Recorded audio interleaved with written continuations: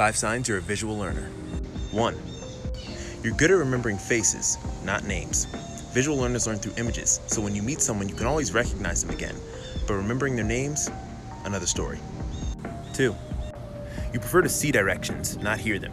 So if you're lost, you'd rather look at Google Maps or Waze, not hear Siri spew out a bunch of different directions. 3. Your mind wanders during lectures.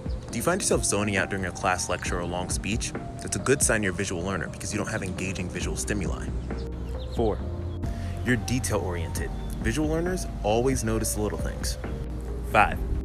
You're talented at the arts. Visual learners tend to be very talented at stuff like painting, music, drama, anything that they can visualize in their heads and then create.